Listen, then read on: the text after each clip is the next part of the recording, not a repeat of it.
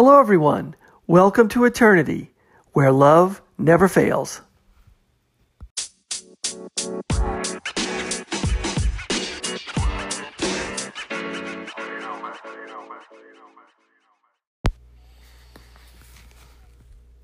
Hello, everyone. Thanks for listening. This is the Eternity Bible Study Podcast, where we walk through the Bible together every weekday, Monday through Friday.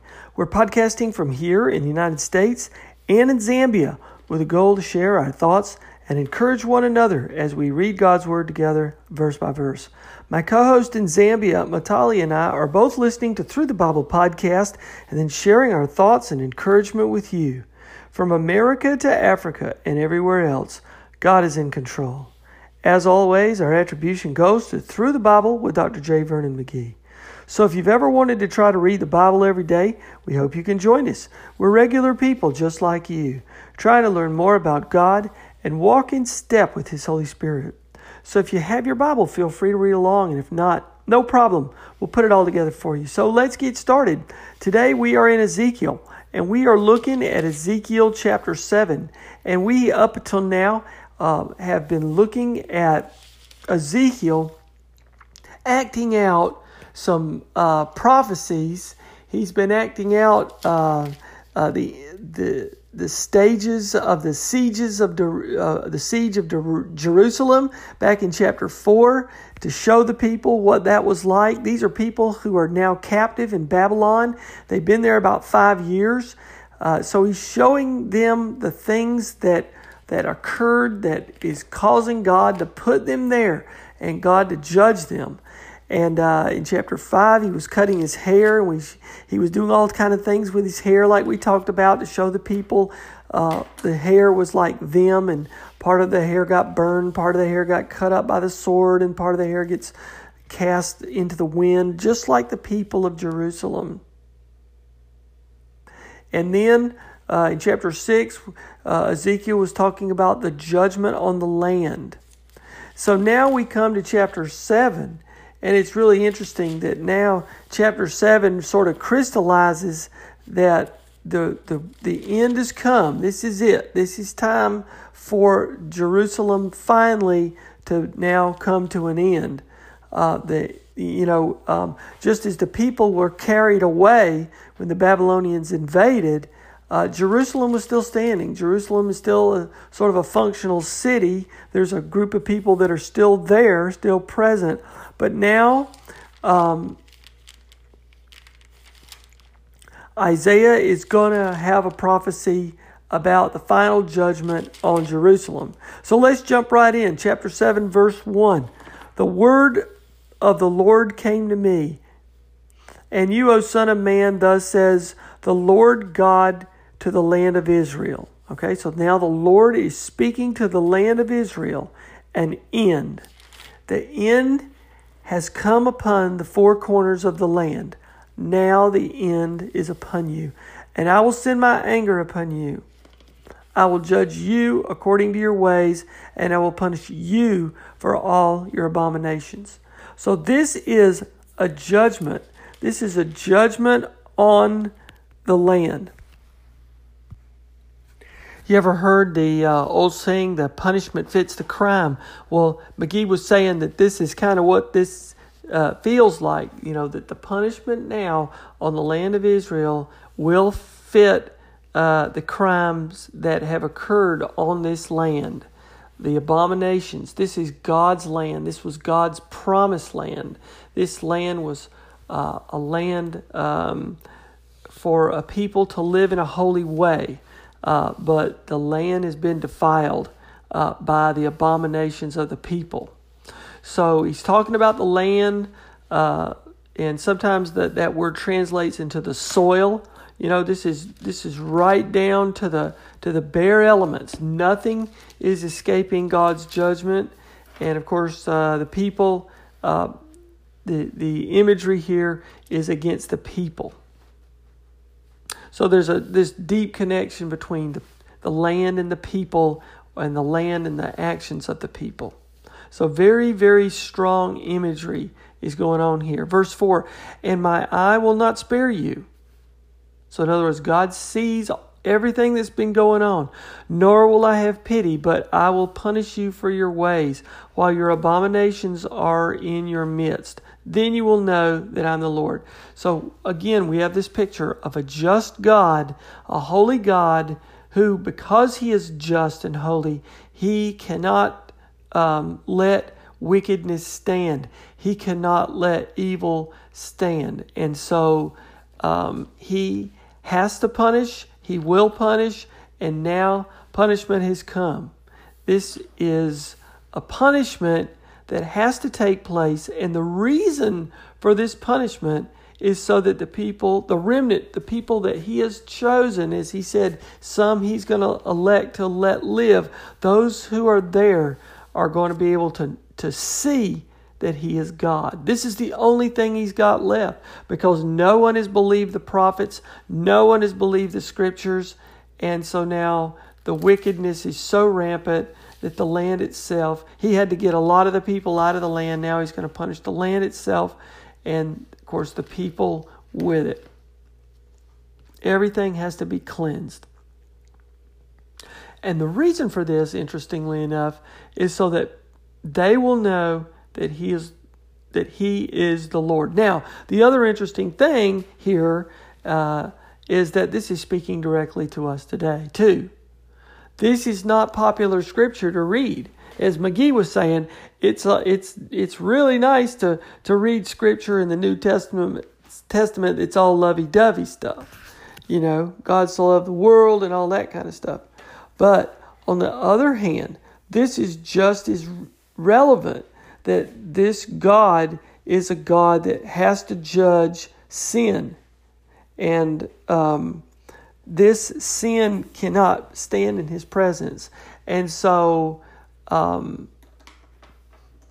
God still is holy, and he will come back to judge. It's not all lovey-dovey stuff.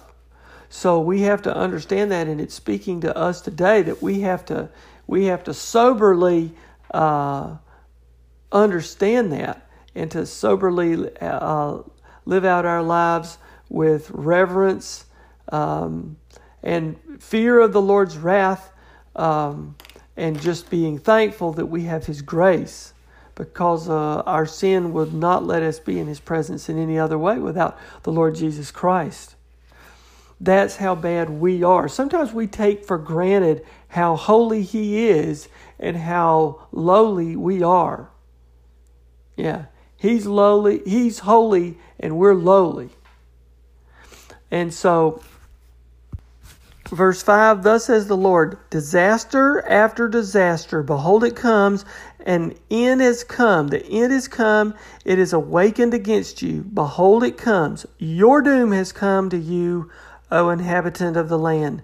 The time has come, the day is near, a day of tumult and not of joyful shouting on the mountains. Now I will soon pour out my wrath upon you and spend my anger against you and judge you according to your ways, and I will punish you for all your abominations. Again, the punishment will fit the crime. Verse 9, and my eye will not spare, nor will I have pity. I will punish you according to your ways, while your abominations are in your midst. Then you will know that I am the Lord who strikes. So God again doubles back and says this is happening. Verse 10, behold the day, behold it comes, your doom is come, the rod has blossomed. Now this is interesting. These are characteristics of the society that they were living in. Let's look at this with an eye towards our societies today.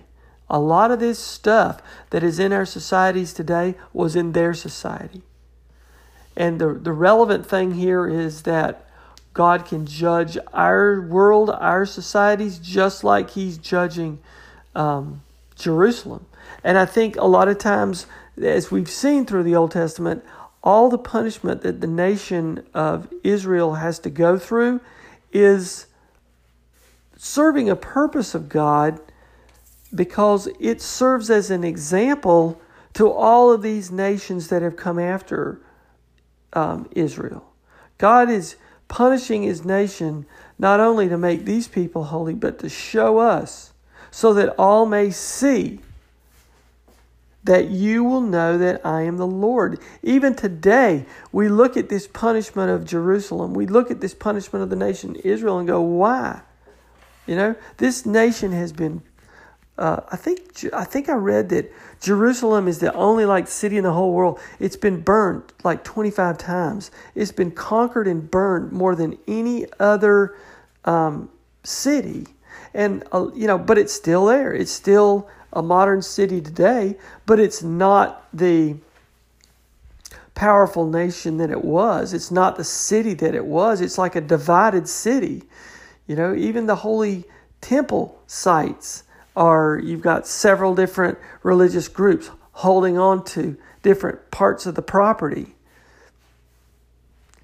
God has judged it, and it's never recovered from that, even to this day. And it won't recover until the Lord returns. So, let's take a look at verse 10. Behold the day, behold it comes, your doom has come.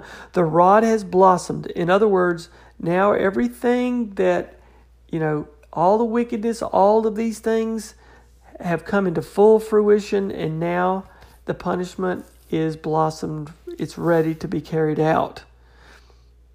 Pride has budded, okay? So the pride is in full view. Violence has grown up into a rod of wickedness, okay? So the violence, this area was violent. There was crime. There was outright wickedness. And this is supposed to be in the holy city of Jerusalem, okay? Well, maybe that sounds like some of our cities today. None of them shall remain, nor their abundance. Okay? A lot of times our cities and our society worships abundance. They worship material wealth. It says, nor their wealth, neither shall there be preeminence among them. These are things that our society just treasures. Wealth, abundance, preeminence, like who's got the best status. The time has come, verse 12. The day has arrived. Let not the buyer rejoice, nor the seller mourn. For wrath is upon all their multitude. Buyers and sellers, people in the market. People think, oh, it's so great to buy things or sell things, or, the economy. A lot of people place their faith in the economy, or possessions, or it's so cool to go out and see all the things that you can buy. And it displaces your heart from honoring God. And you start honoring yourself with all the things you want to buy. For the seller shall not return to what he has sold while they live. For the vision concerns all their multitude. It shall not turn back. And because of his iniquity, none can maintain his life. Okay? So the iniquities, the sin in people's lives, even, the buyers and the sellers, a lot of times people were dishonest in what they sold, and they were, in terms of what they were buying, a lot of times they're buying things not really to honor God with it. So buyers and sellers weren't doing their parts with pure motives either. Look how upset Jesus got when he got to the temple, and people at the temple were buying and selling like a free market right there at the temple. And they were unjust in their ways as well. They have iniquities. So God really had a lot of wrath on these people here in Ezekiel. And even when the Lord Jesus came into the temple and he saw the unjust buying and selling of things, his wrath was on that temple just the same.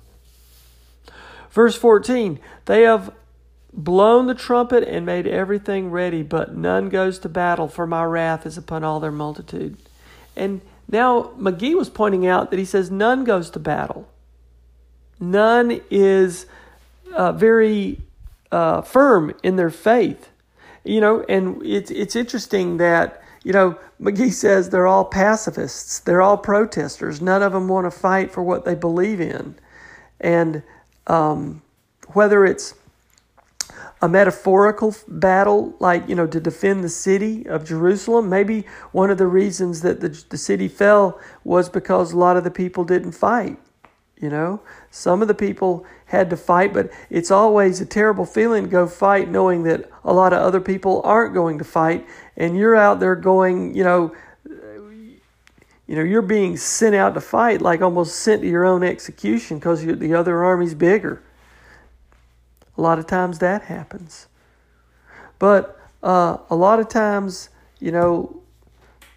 we see, like Paul's letters, like fighting the good fight. That's the good fight of the gospel, the faith, and we're supposed to stand our ground and put on the armor of Christ. There's that metaphor that we're like good soldiers in that metaphor to do God's will. Not that we're out supposed to fight, but it's a metaphor of it. It's the battle against sin. It's the fight, a good fight against sin and against wickedness and against pride. And it's that battle for our own souls that's the good fight. And God wants us, through Paul's letters, wants us to stand our ground. And then the Word of God is our sword. The Holy Word of God is what is. We are in a battle against sin. That's the fight. And it's a battle to the death, whether you're in that battle or not, whether you want to go to battle or not. But it's the battle for your own soul. So the trumpet was blown, but none goes to battle. None stands up for their faith. None stands up for the Word of God. So on the day of the battle, on the day of the sin wins. And that's why the nation was in wickedness. Verse 19, they cast their silver into the streets, and their gold is like an unclean thing. Their silver and gold are not able to deliver them in the day of wrath of the Lord. They cannot satisfy the anger or fill their stomachs with it, for it was a stumbling block of their iniquity. In other words, the wealth got in the way of their faith and their trust in the Lord. They put their faith in their wealth. For it was their stumbling block of their iniquity. Verse 20, his beautiful ornament they used for pride, and they made their abominable images and their detestable things of it. Therefore, so they used their wealth for stuff that pleased their eyes. Therefore I make it an unclean thing to them, and I will give it into the hands of foreigners for prey, and to the wicked of the earth for spoil, and they shall profane it. And I will turn my face from them, and they shall profane my treasured place. Robbers shall enter it and profane it. And it's almost like now he's talking about the city of Jerusalem, and it's almost like he's talking about the temple. They're going to enter the temple and spoil it and profane it. And it's going to be this holy temple. Remember, like there's supposed to be a place where just the Holy of Holies and only special people could go there, and it has to be a special ceremonial place because God was dwelling there. The presence of God has left this area, and now he's going to have foreigners come in and defile the temple, spoil it. And he says, I will turn my face from them, and they shall profane my treasured place. Robbers shall enter it and profane it. In other words, people are going to be coming in and just desecrate the place and loot it. Verse 23, forge a chain, for the land is full of bloody crimes, and the city is full of violence. I will bring the worst of the nations to take possessions of their houses. I will put an end to the pride of the strong, and their holy places shall be profaned. And we drop down to the end of verse 27. According to their way I will do to them, and according to their judgments I will judge them, and they shall know that I am the Lord. Again, the reason for all this is so that the people will know that the Lord is God. They shall know that I am the Lord. It's instructional. It's for sure tough love. But the only way some of these people will be saved, and the only way going forward for this nation is for some of these people to realize that He is the Lord. And none of their possessions came to them except through God's blessing. None of their food came to them except through God's blessing. None of their security as a people or as citizens or as even a nation came to them except God's blessing, God's presence. And when God leaves, when God's presence leaves, God is showing them what it's like to have His presence not with them. It is pure violence, pure wickedness, famine, because there's no blessing of food, no blessing of security. And any of the things that they thought they were worshiping, like their money, their wealth, their pride, their preeminence, is just worthless rubbish in the streets. And this is God pretty much ripping away all His contacts with this nation, this society, just to show how bleak things are without His presence, so that they would know He is the Lord. And that is a strong message for us today. You think you can live a life without the Lord? Think again. The only reason that people have this folly, this foolish thinking, is God has not removed His presence. But the thought that He can't judge our nation or any other nations today is crazy, foolish thinking, because He's showing you He can right here. These people who think God's all lovey-dovey haven't read Ezekiel. They have to understand. And McGee says Ezekiel is tame compared to what's coming in Revelation. So chapter 8 will start a different section. We're getting another big vision here. In the 6th year, in the 6th month, on the 5th day of the month, this is verse 1, as I sat in my house with the elders of Judah sitting before me, he's just sitting around, the hand of the Lord God fell upon me.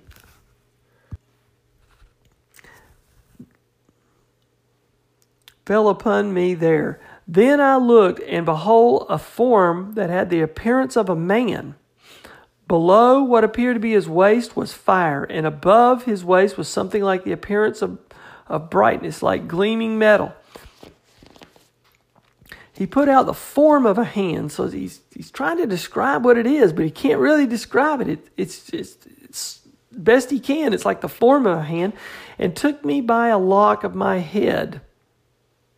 So remember about a year ago he had shaved his head and did all those things with his hair, but now it looks like his hair's grown out some.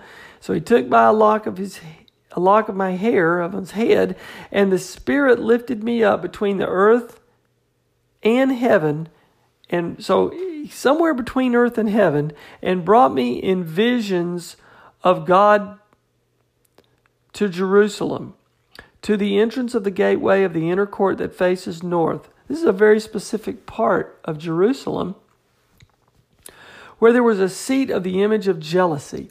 So in other words, there's a seat there, and he's looking now at the temple, okay?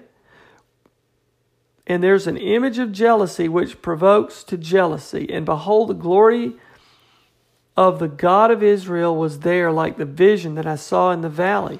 So he's looking apparently at the temple, at this entrance of the gateway of the inner court that faces north. And so it's not any more specific than that, but there is an image there of there's an image of something that is probably maybe a false image or a false idol, something like that is disgraceful to honoring God. So here we are, a very powerful vision here. This is the image of the glory of God appears again. He's not seeing God like we said earlier, but this is the image of the glory of God of Israel. So it's that same consistent image that he saw at the Kebar Valley. So this is his second major vision here. And another powerful thing for Ezekiel. So Ezekiel is a very visual book so far. So this is where we stop today. We'll continue this time tomorrow. So for me to all of you, God bless you. I'll see you next time. Keep your heart centered on Christ. And now I'll turn the rest of the podcast over to my co-host in Zambia. Natalia, I hope you're doing great. And I hope you're really getting as much out of this as I am. This is a fascinating study for me so far, and very, very instructional for us today. God bless you all. I'll see you next time. Hello. So today's teaching is coming from Ezekiel chapter 7, beginning at verse 1 all the way to chapter 8, verse 1 to verse 4.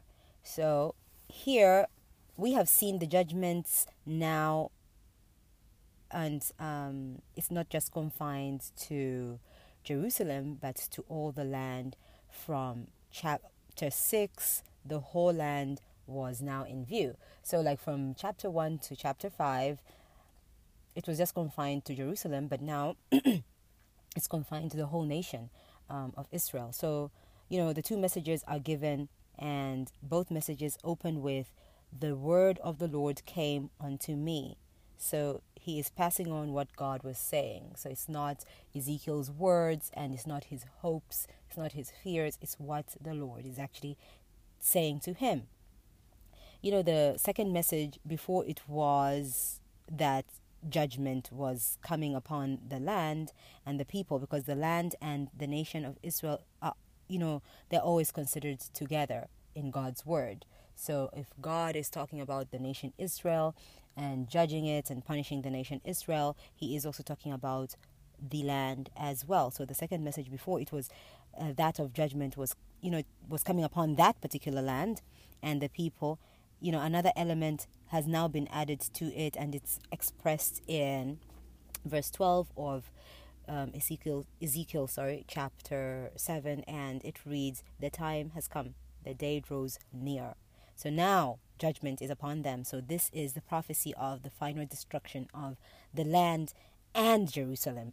So the land, the nation, Jerusalem, not just Jerusalem, but the land as well. That land is desolate as we speak today. So the final deportation will take place, and the city of Jerusalem will be destroyed.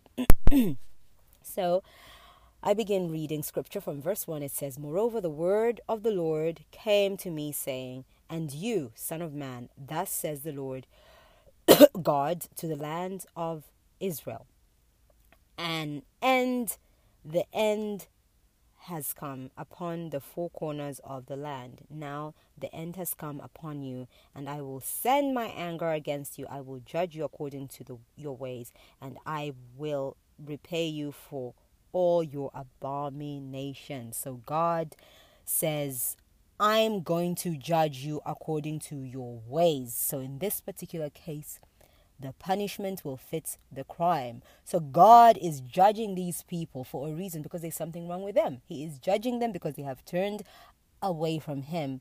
And he's judging them for their abomination. Here, scripture says, I will judge you according to your ways, and I will repay you for all your abominations. That's why God is judging them. So, as a child of God today, don't be a professed witness of God when, we're just, when you're a fake.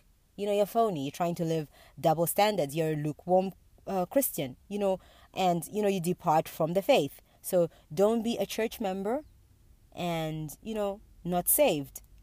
And this is what Ezekiel is talking about here. A child of God's responsibility is great because, we have received the message. I have received the message. So, with light comes more responsibility. With information comes more responsibility because, we have heard God's word. It's unlike those people who haven't heard God's word. So this is why the punishment was greater for Jerusalem. as compared, like the punishment seemed harsher and greater for Jerusalem as, compared to the other 10 tribes, because they already saw what happened to the other 10 tribes, but they did not heed the warnings. So, it's the same as these people. They actually heard. Yeah, they were hearing the the warnings, but they did not heed. And, he turned his back against them because they did not want to listen, because they just went on upon their own ways. They were lukewarm Christians. They were phony. They were like, walking around, pretending like to be God's children, but they were phony and fake. And they were church members, but they were phony and fake. And this is the situation that we see today. People go in church, cry, lift up their hands, and just do all these things, but they are not saved. And, at the end of the day, you're better off just being, like living a life that God does not approve of than actually being phony and fake. Because that judgment, when the judgment of God comes, it's like it's coming with, a full wrath. So scripture goes on to read, I'll begin at verse 4. It says, "My eye will not spare you, nor will I have pity, but I will repay your ways, and your abominations will be in your midst. Then you shall know that I am the Lord." Verse 5, "Thus says the Lord God, a disaster, a singular disaster, behold, it has come." Verse 6 goes on to read, "An end has come, the end has come, it has dawned for you. Behold, it has come. Doom has come to you, you who dwell in the land. The time has come. A day of trouble is near, and not of rejoicing in the mountains. Now upon you I will soon pour out my fury and spend my anger upon you. I will judge you according to your ways, and I will repay you for all your abominations. My eye will not spare, nor will I have pity. I will repay you according to your ways, and your abominations will be in your midst. Then you shall know that I am the Lord who strikes." So here, very few people, very few pastors, ministers in churches deal with this section of God's word. We all want to listen to John 14 and, listen to like, oh, God is love, and, God will forgive us, and, our God is like good. But people just don't deal with this judgment section of God's word. And it is there. I mean, if you live, it's either you choose God or you don't. So if you don't choose God, which means you're not for God, you are against God. And, this particular scripture just doesn't belong to the Old Testament. This particular message, it just doesn't belong in the Old, like it's just not for the Old Testament, like, oh, it actually happened and it's like historical and all. No, this is God's judgment. He is saying, he shall judge us according to our abominations. And this should be a warning today to the church of God. So God will judge. He will judge. He's a righteous God because God is holy and he demands righteousness. And today, people want to play church and act all nice and do God's work, and do good works, but they still want to live in sin and not fully commit to Christ. And this is a problem with us Christians today. This is what's happening. People want to live a certain life, and then they want to actually on Sundays portray a different life because it makes them feel better about themselves. So they just want to play church. So we are not genuine today. We have a lot of people who are not genuine, and this is what's hurting the cause of Christ today, because you have a lot of phony Christians out there who are they think they're actually going to be saved by their good works. Like, oh, hey, I did this, I've been doing this, I go to church every Sunday because I'm a nice person.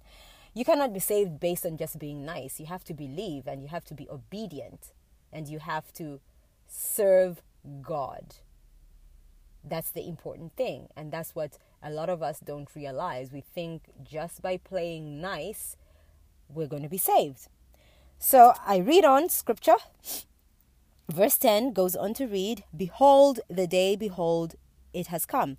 Doom has gone out. The rod has blossomed. Pride has budded. Violence has risen up into a rod of wickedness. None of them shall remain. None of their multitudes, none of them, nor shall there be wailing for them. The time has come, the day draws near.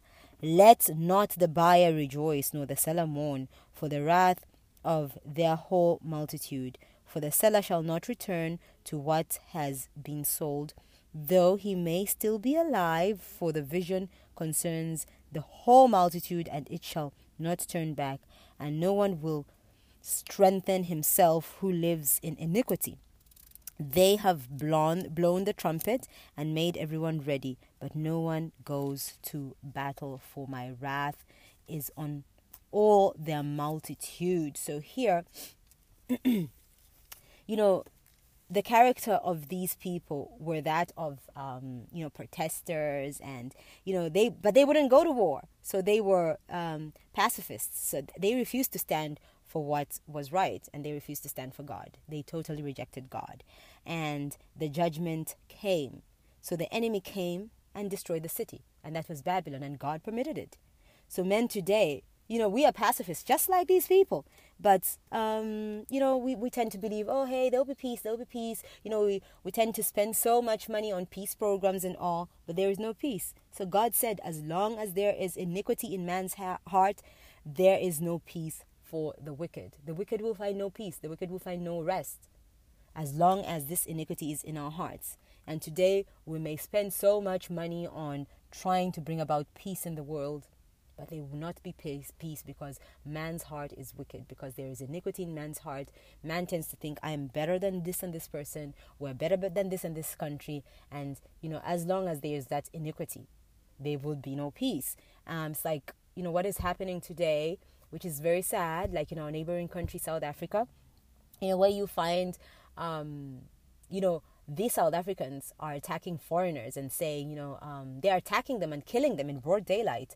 And they're attacking their businesses, and then they're saying, these foreigners are out here and they're getting our jobs. We can't find employment because these people feel entitled, and they feel that rage of, trying to get that rage outwards to their fellow brothers and sisters out there.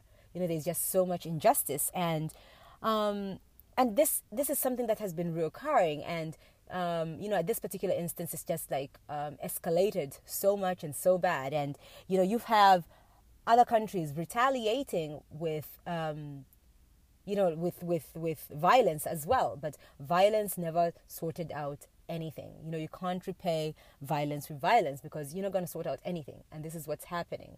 And it's just like a chain reaction, because other countries are so upset because their fellow country men and women are being killed in South Africa, and they're retaliating in their countries as well.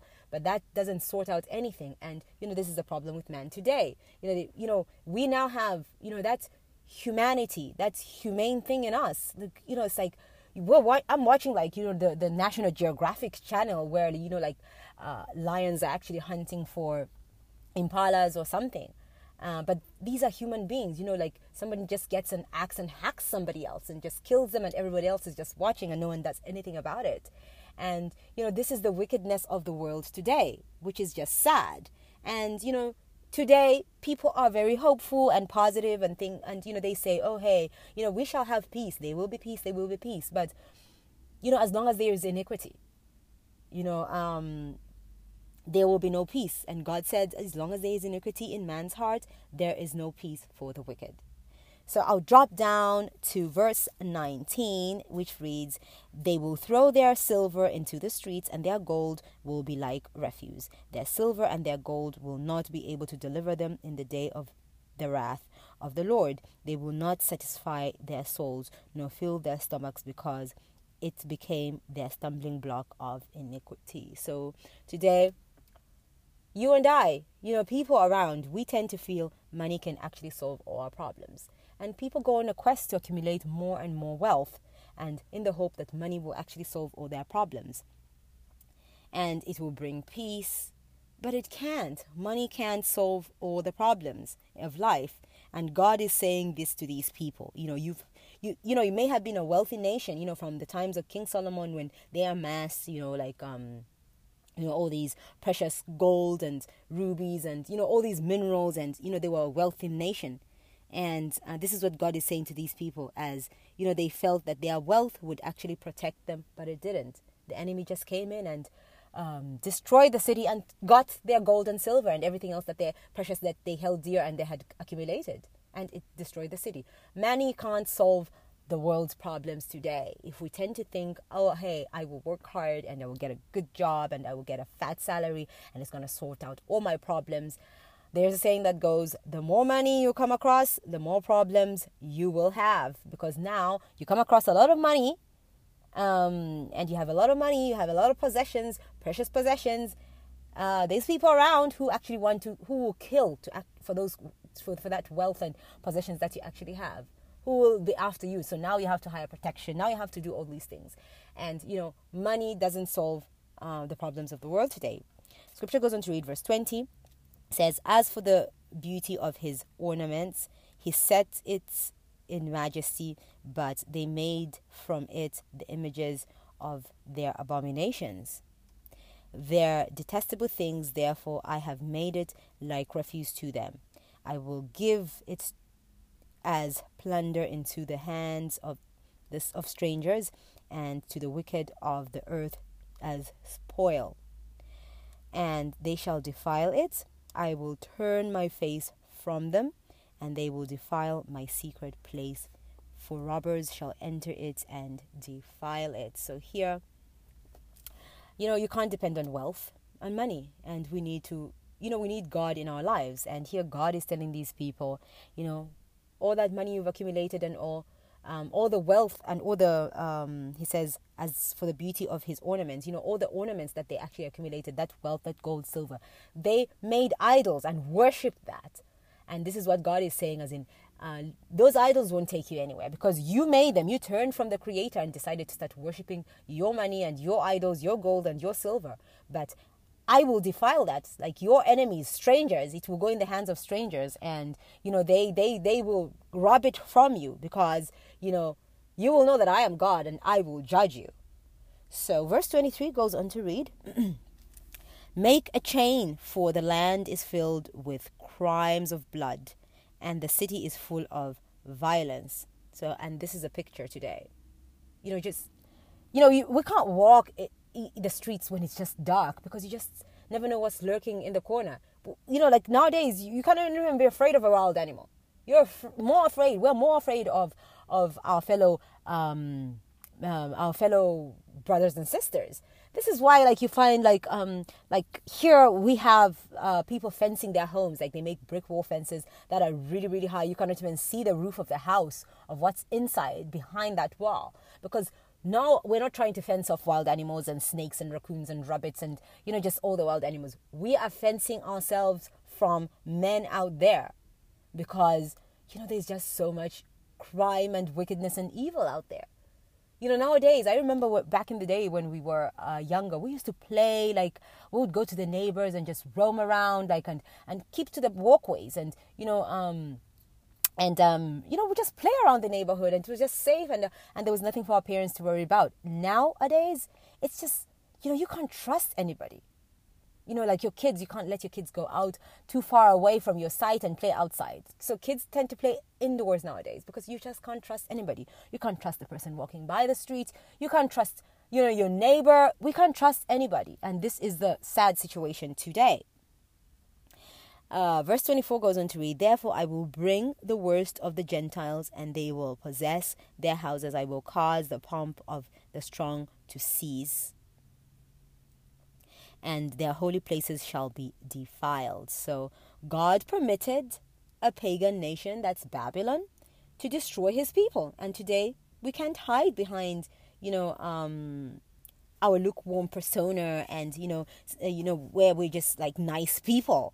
We can't hide behind that. We have to choose. We have to choose to either be for God or not, because God can only bless a nation that is law-abiding, that is obedient to him. we tend to wonder what is happening to our nation today and all, because the people are not law-abiding. It starts from the leadership. Leadership is not law-abiding. Leadership is corrupt. Leadership is just rotten to the core. They're not law-abiding. And they just, play this lukewarm persona and, play church. Like Sundays they go to church, they declare, national days of prayer and, things like that. They just lukewarm and they expect like a blessing from God. It doesn't work like that. So I'll just quickly read through the rest of the scriptures. So verse 25 says, destruction comes, they will seek peace, but there shall be none. There will be no peace. Disaster will come upon disaster, and rumor will be upon rumor. Then they will seek a vision from a prophet. That's the picture today. A lot of people tend to run to prophets and the prophets tell them what they want to hear. Oh, hey, I see in your future you're going to be wealthy. You're going to get a good job and, good pay. And, that's just the order of the day today. But the law will perish from the priests and the counsel from the elders. So, our elders won't have good counsel. And this is just what's happening today. You were supposed to seek counsel from our elders, but it's just hard to even get good advice from people anymore. So the king will mourn, the prince will be clothed with desolation, and the hands of the common people will tremble. I will do to them according to their way. So the crime will fit the punishment. So it's the punishment, will fit the crime. And according to what they deserve. So God is just and fair. And God felt that's what they deserved. The type of punishment he gave them, that's what they deserved. And that's the only way they were going to actually turn to him and listen. Did they listen? And according to what they deserve, I will judge them. Then they shall know that I am the Lord. So now we move on to chapter 8. And here we have a new section and we have God's glory appearing again and the complete captivity of Jerusalem and Israel, and now becoming a historical fact because this actually happened. So it happened and it's now a historical fact, and then we'll see the departure of the glory from the temple. So we have another vision of the glory in this particular chapter, and the vision transports Ezekiel to Jerusalem, and God's glory appears in the temple at Jerusalem. So verse 1 of chapter 8 reads, and it came to pass in the 6th year of the 6th month, on the 5th day of the month, as I sat in my house with the elders of Judah, sitting before me, that the hand of the Lord fell upon me there. So he was sitting with the elders. So Ezekiel is just sitting there amongst the elders, and this man is caught up. The hand of God, he felt the hand of God before him. So verse 2 goes on to read, then I looked, and there was a likeness like the appearance of fire, from the appearance of his waist and downwards fire, and from his waist and upwards like the appearance of brightness, like the color of amber. So here, part of this vision is what we saw in chapter 1 of Ezekiel when he had his first vision, which was a vision of the glory of God, and that is the basis of every vision in this particular book, and the basis of the book of Revelations, actually. So scripture goes on to read verse 3, he stretched out the form of a hand. Remember, God is a spirit, and took me by a lock of my hair. Ezekiel did shave his hair, but now, years had actually gone by, and, he had shaved himself. He had shaved his head and his beard, and, a year had gone, and so he had grown this out. And the Spirit lifted me up between earth and heaven, and brought me in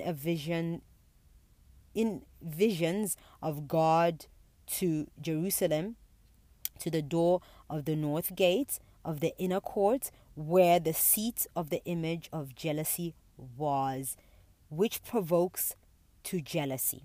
And behold, the glory of God of Israel was there, like the vision that I saw in the plain. So here Ezekiel had, had a vision, right? So the glory, the visible presence of God was there, and it's gone to and Ezekiel has actually seen it, that like God is merciful, and God was ready to actually save these people, according to the vision that Ezekiel had seen, but they had turned from him. And God is love. God is merciful, God is love. He is righteous and just, and he can't permit evil or what is contrary to, to him, because God is pure, he's holy, and he can't permit anything that's contrary to him.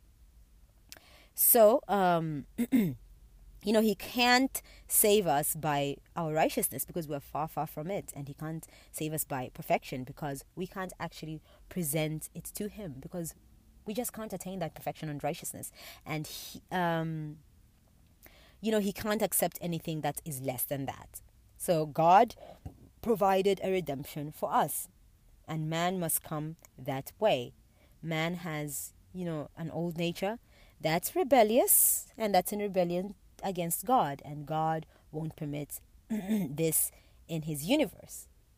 So here, we see a glorious God, we see a righteous God, we see a just God, and God who was willing to save his people. And all he wanted to do was, all he wanted from them is for them to turn to him, but they didn't. They kept on rejecting God, and they were in rebellion against God, and God in turn judged them and punished them. And here, now Ezekiel has been transported to Jerusalem in the presence of God. He is seeing, he's in the presence of God, the glory of God, and he's now in Jerusalem, and he sees that God is merciful. Like the glory of God was always there, around these people.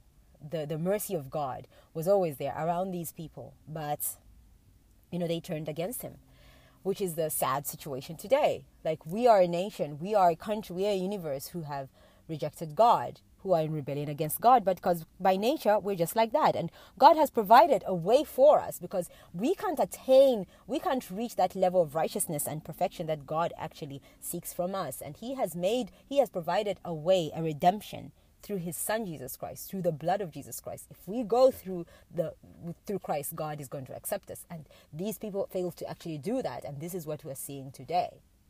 So if we turn from our wicked ways today, our iniquities in our hearts, yes, we're human, and every day we stumble and fall. But if we get up and we go to God every day and seek his guidance, and we go to him in faith, then God accepts us, because God is full of mercy. So yeah, this is today's teaching. Thank you all for listening, and God bless, and have a pleasant day. Bye-bye.